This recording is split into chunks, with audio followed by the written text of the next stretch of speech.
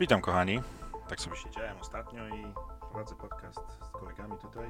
Mamy dwa podcasty i tak sobie myślałem, a może tak podcast po polsku? Bo w sumie Polakiem jestem i można byłoby porozmawiać z wami. Już 14 lat mieszkam w Irlandii, na Zielonej. Dlatego nazwa, prosto z Zielonej. Dzięki, zapraszam.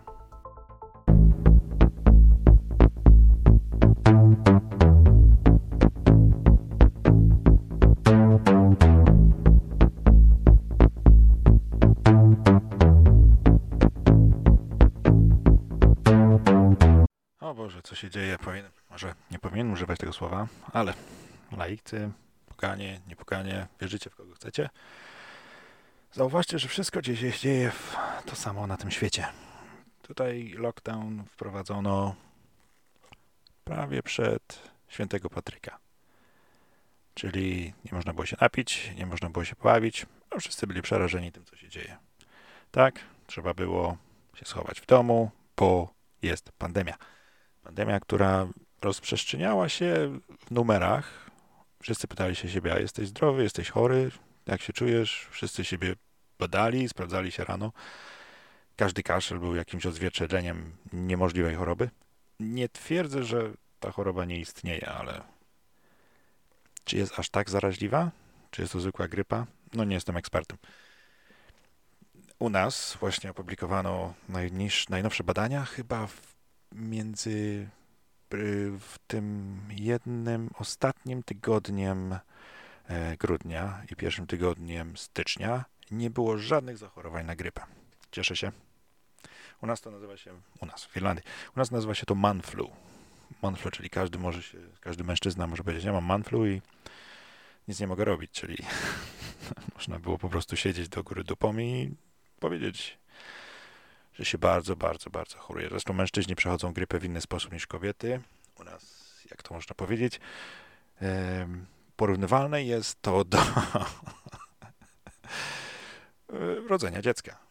Czyli mężczyzna przechodzi tak grypę, jak kobieta w czasie porodu.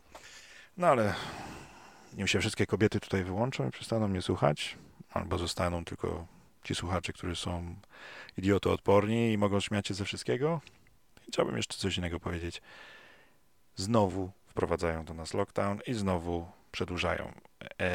Kiedy nas wyprowadzili z tego lockdownu w tamtym roku, chyba to był sierpień, już nie pamiętam, bo tamten rok jest bardzo, bardzo blurry, czyli bardzo, bardzo przez taką mgłę.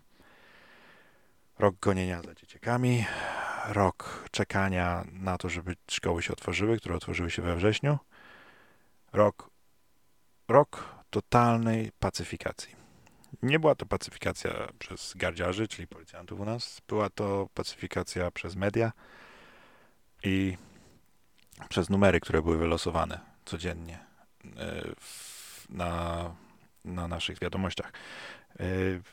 Jak wszyscy, może prawdopodobnie wszyscy, na samym początku byłem trochę przestraszony, bo nie wiedziałem, co się dzieje.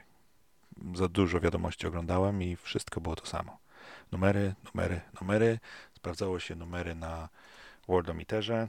Koronawirus, tyle i tyle umiera, bla, bla, bla. No, ludzie, którzy zdrowieją, to jakieś 90 ileś procent. I jedynie 2% umiera. Okej. Bardzo prawdopodobne, że takie same numery były rok wcześniej, kiedy grypa szalała, kiedy 700 pacjentów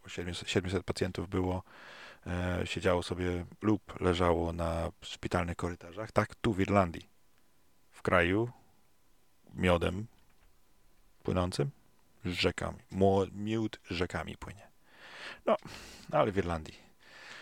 Tak, na dzisiaj o 20:23 184 tysiące już case, czyli przypadków zachorowań na koronawirus.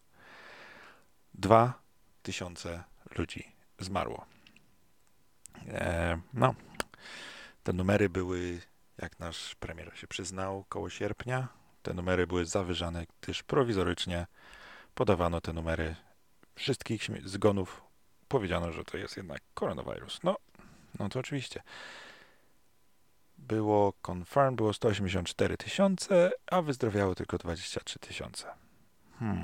To mamy 2000 zgonów, wyzdrowiałych 23 tysiące, potwierdzonych 184, czyli okej. Dalej choruje jakieś 155 tysięcy. No dobra, jesteśmy wszyscy chorzy. No, były przypadki w miastach i w wioskach, gdzie w ogóle nie było żadnych zakażeń koronawirusem. No ale oczywiście zamknięto całą Irlandię. No, oczywiście te blokady na motorwayach, blokady pomiędzy hrabstwami, gdzie jedziesz, a po co? A muszę zrobić zakupy. No, oczywiście, no, ale nie zatrzymali. Dają teraz już mandaty, no ale to wszystko było przypisane przez rząd. Ludzie może nie upominają się tutaj jak w Polsce. W Polsce to, co się dzieje, to naprawdę aż mnie serce ściska. Jestem może nie dumny, ale cieszę się, że ktoś jednak zadaje pytania, dlaczego to się dzieje i co wasz rząd wyprawia w tym momencie. To też bardzo ważne pytanie. Zastanówcie się, co robi w tle. Sprawdźcie dziennik ustaw, jakie ustawy są przepychane, co jest, jakie podatki, jakie podwyżki, jakie zaniżenia wypłat. Wszystko sprawdzajcie, bo to jest bardzo ważne. Ja tutaj biorę się za sprawdzanie, co w tle u nas w Irlandii rząd przepycha. No, niestety, takie życie. Rząd, jeśli nie miałem koronawirusa, jeśli naprawdę przyjmijmy, że koronawirus istnieje, to trzeba pomyśleć, każdy rząd będzie to wykorzystywał w sposób tylko jednoznaczny. Tylko dla własnego swojego wzrostu. Tylko dla siebie. Samolubny, bez względu na nic. Nie pomoże nikomu.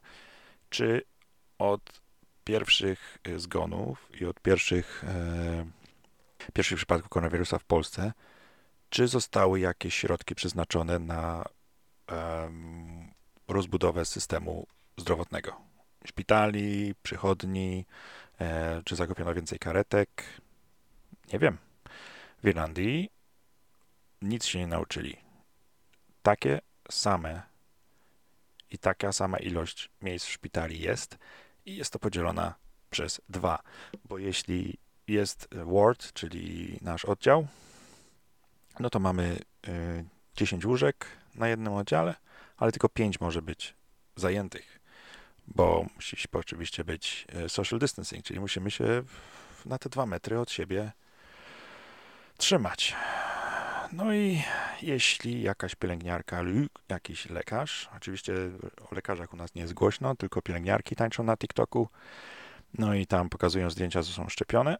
Jeśli jakaś pielęgniarka jest wykryty COVID-19 u niej, no oczywiście musi na 14 dni albo do momentu wyzdrowienia musi być w domu odizolowana, albo jeśli jest to jakiś większy przypadek, będzie po prostu hospitalizowana. No ale oczywiście nie pracuje sama. Przychodzi do domu, no wiecie, bawi się z dziećmi, śpi w tym samym łóżku z mężem, jeśli ma rodzinę. To chodzi jeśli o dzieci i o męża, no ale no co? Też mogą być zarażeni. Oczywiście. Jest to w Koło Macieju. W Koło Macieju taka sytuacja. Nie było żadnych dotacji na rozbudowę szpitali. Nic się nie nauczyli. A co roku około setek ludzi nie na szpitalnych łóżkach. No musiałem tutaj teraz spauzować, bo w 2019 wiadomości podały, że w 2018 108 227 pacjentów zostało pozostawionych na trolleys, czyli na łóżkach, które były na korytarzach przez cały 2018 rok. To co się dzieje? Czyli dziennie wyliczono, że około 598 pacjentów było na łóżkach, które znajdowały się na korytarzach. i oni oczekiwali oczywiście tam byli traktowani, tam byli leczeni. No, w Polsce chyba tak samo, nie? Paranoja. No, jeśli ten wirus jest, oczywiście nie twierdzę, że go nie ma, ja jestem przekonania, że tak, jest wirus. Ten wirus był z nami od dziesięcioleci prawdopodobnie.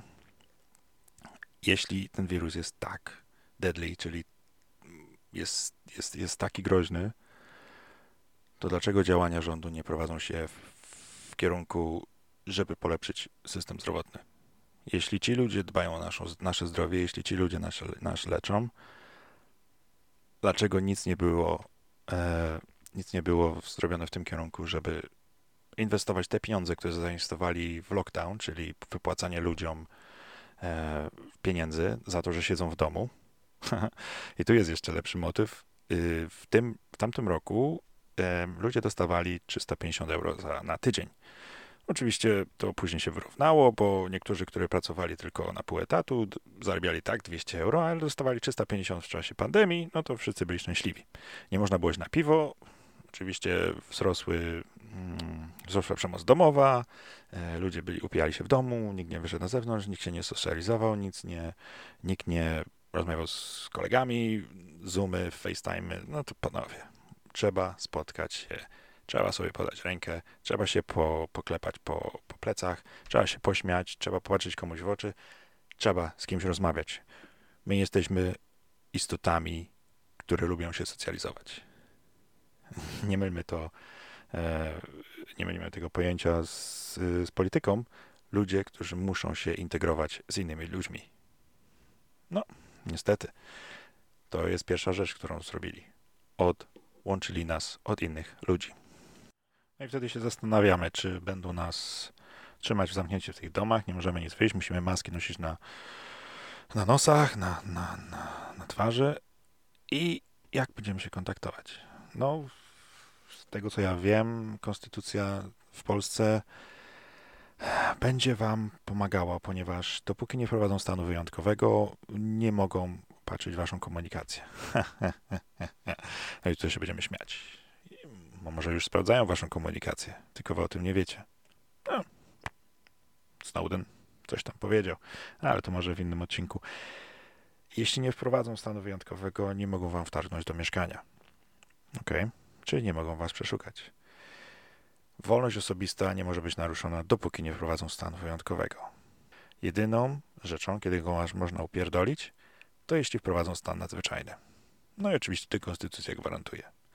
Oczywiście stan nadzwyczajny mogą wprowadzić na tylko określony czas i później muszą przegłosować, żeby ten czas przedłużyć, no ale pamiętajcie, wasza wolność osobista, nie mogą wejść sprawdzić waszej komunikacji, ale pamiętajmy, że już na pewno wiedzą, jak ta komunikacja wygląda. Jeśli chodzi o komunikację, to mówię e-maile, co sprawdza się na Facebooku, no to już CIA was na pewno też podgląda. No ale co? To na pewno jakiś dron nad moim cave'em tutaj sobie wisi i będą zaraz wrzucać bombkę. Ale słuchajcie, kłóćcie się, ale w sposób kulturalny. I tyle. Dużo przypadków i dużo śmierci koronawirusa. Dobra? No ale teraz patrzcie na to. 670 000 jest dopiero 22 stycznia. 670 000 ludzi zmarło z głodu w tym roku. Okej? No teraz sobie to proszę przetwierdzić.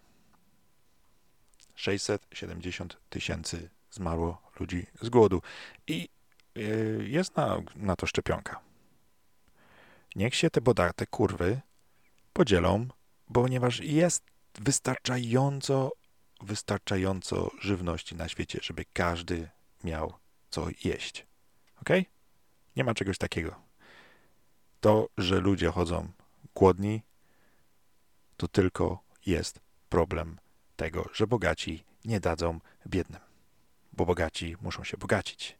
A biedni, że są biedni, to będą tak zapierdzielać, żeby dalej być biednymi. No może podniesie się im tam 1%, 2%.